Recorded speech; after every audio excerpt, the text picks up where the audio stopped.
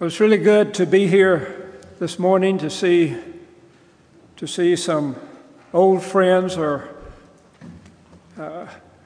maybe I should say friends of long standing, and to see so many new faces. I know you've had 7 consecutive sermons on the book of Ruth, and this will make 8. You may be participating in a world's record here.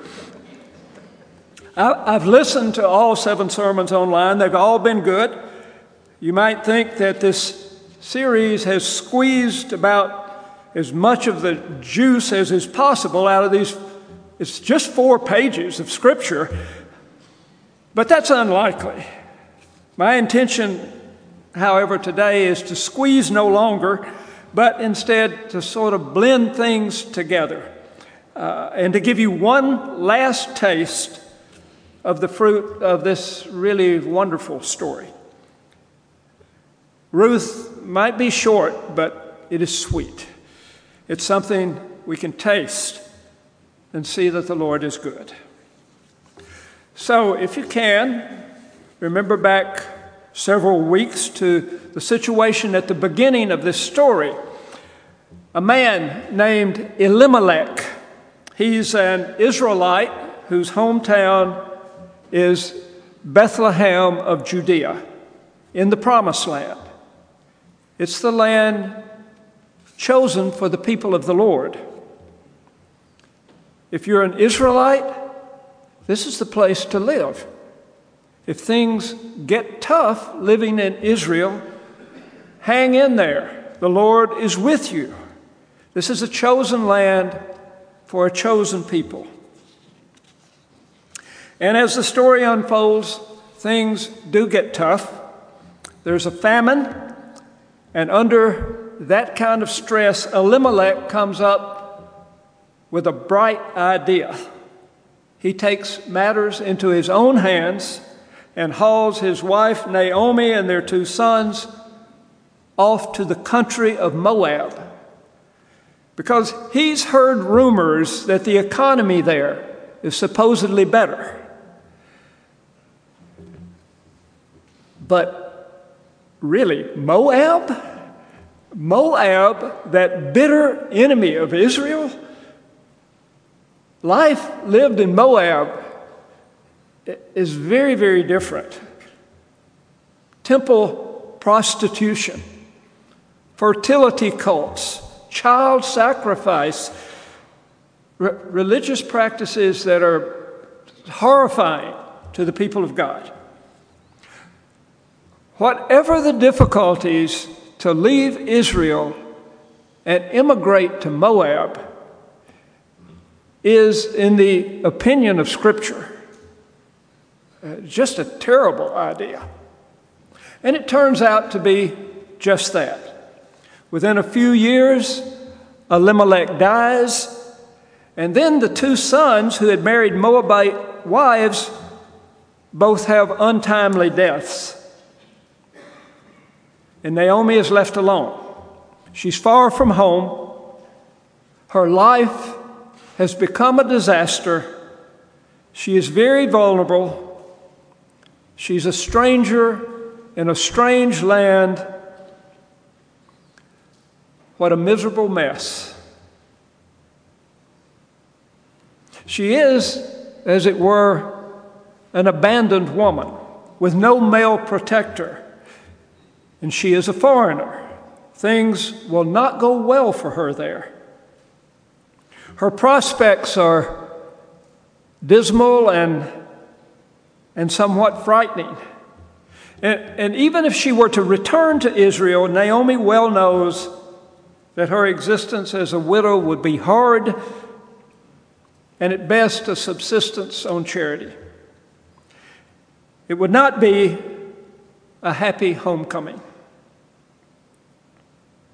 Nevertheless, Naomi decides if her fate is to live and die in misery, let it at least be in the Promised Land.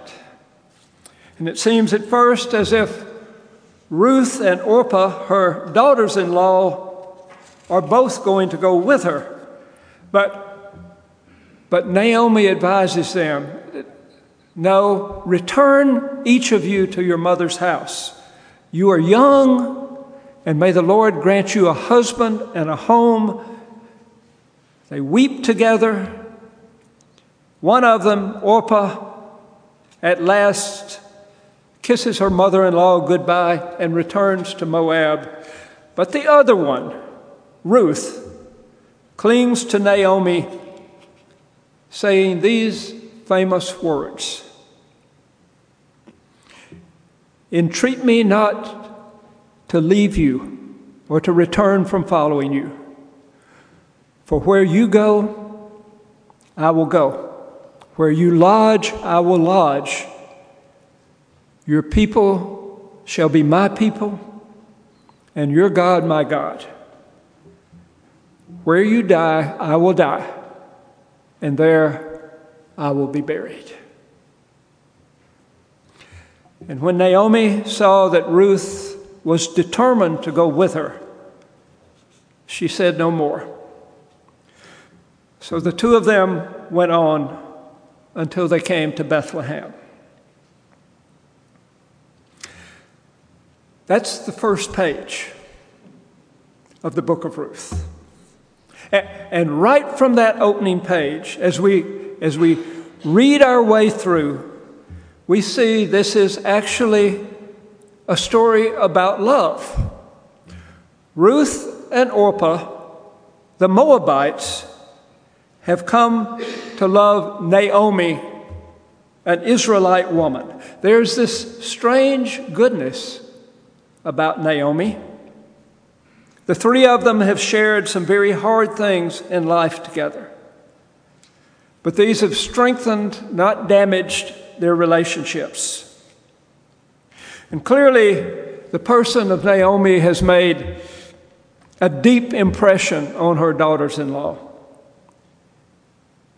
Perhaps it was her character, perhaps her inner strength, her kindness to them. The story does not tell us. But what we do know is that we are hearing about a woman of the people of God. And she is somehow different and has somehow won the hearts of two young heathen women. Naomi's gracious counsel to them both is to return to their families. And Orpah obediently listens to reason. What Naomi says to her really does make sense. And so, with sadness, she turns back to try again a new life in Moab. Ruth, however, does not listen to reason. She is, in fact, unreasonable.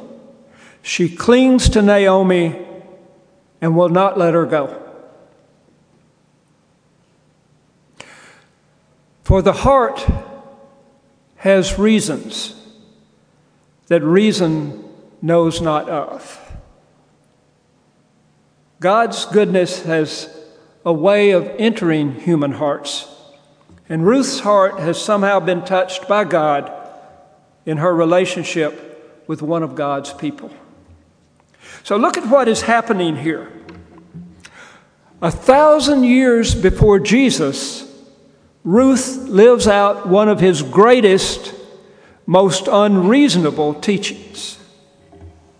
Greater love has no one than this, that they give up their life for their friends.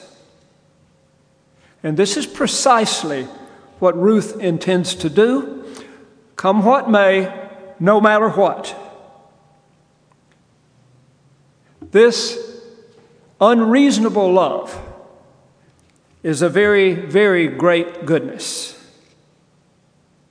And so we discover as we read all the way through this story that God blesses this goodness, Naomi's goodness, Ruth's goodness, and then the goodness of Boaz, which comes later in the story.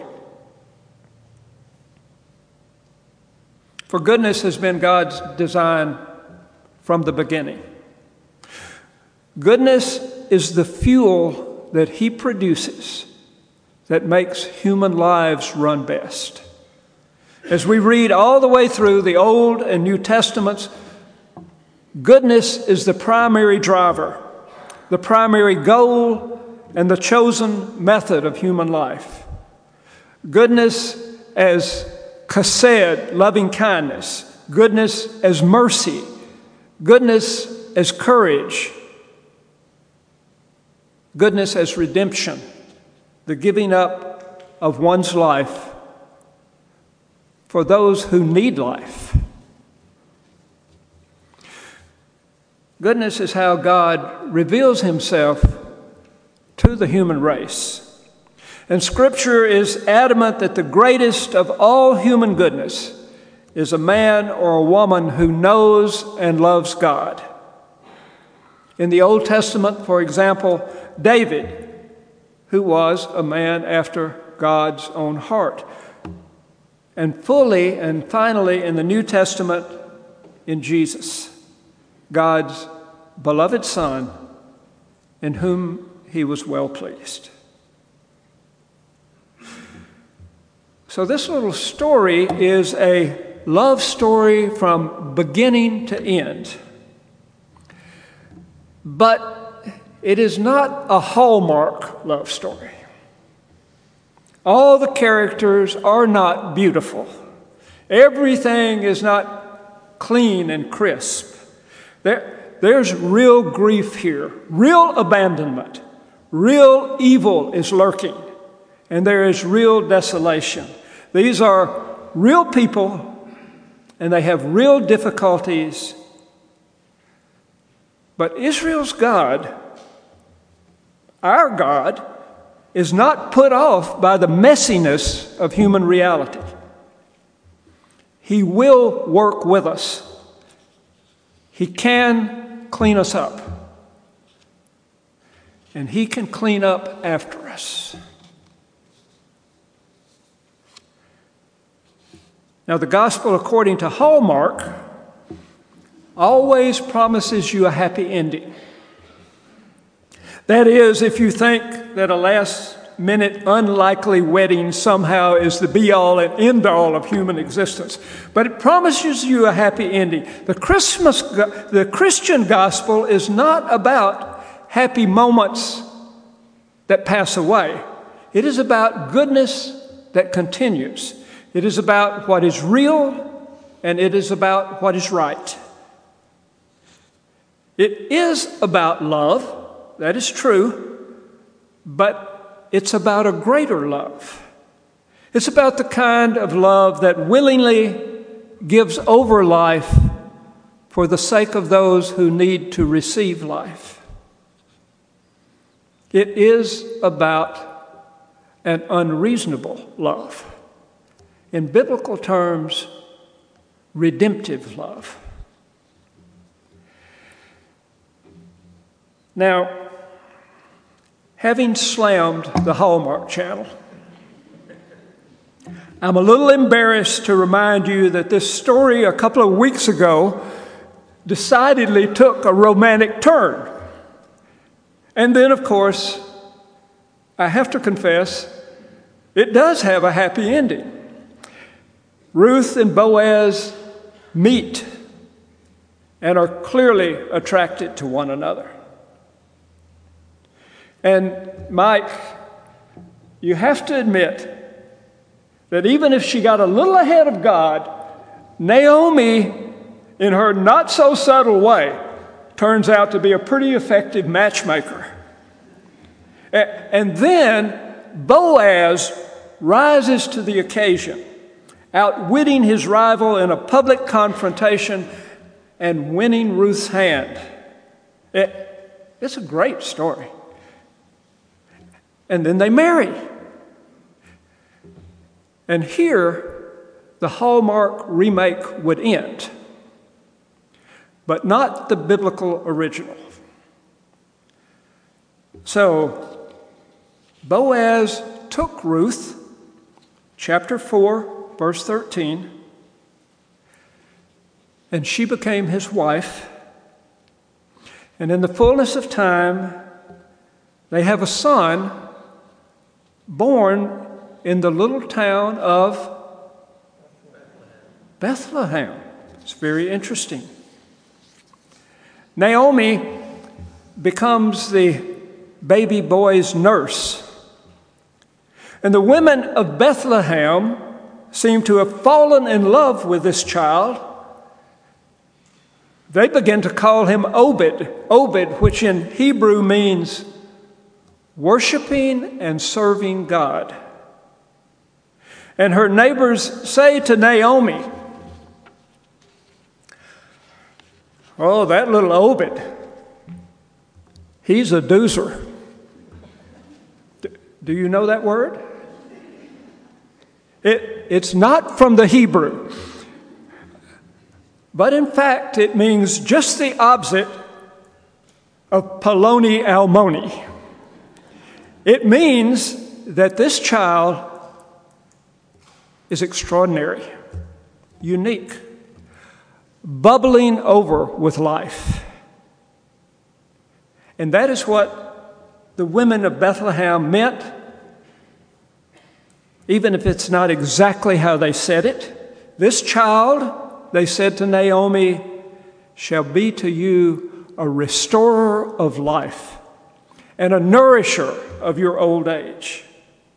For your daughter-in-law, who loves you, who is more to you even than 7 sons, has given birth to him. And, oh my, he's a doozer. So, even that is not the end of the story. The impact of this love continues throughout the Old Testament and into the New Testament and through the church, even to this very day.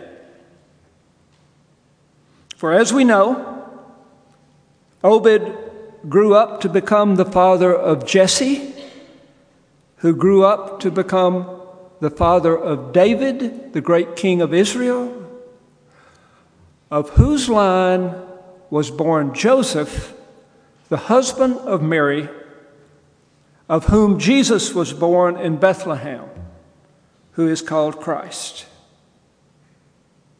who was in the beginning, is now, and will be forever.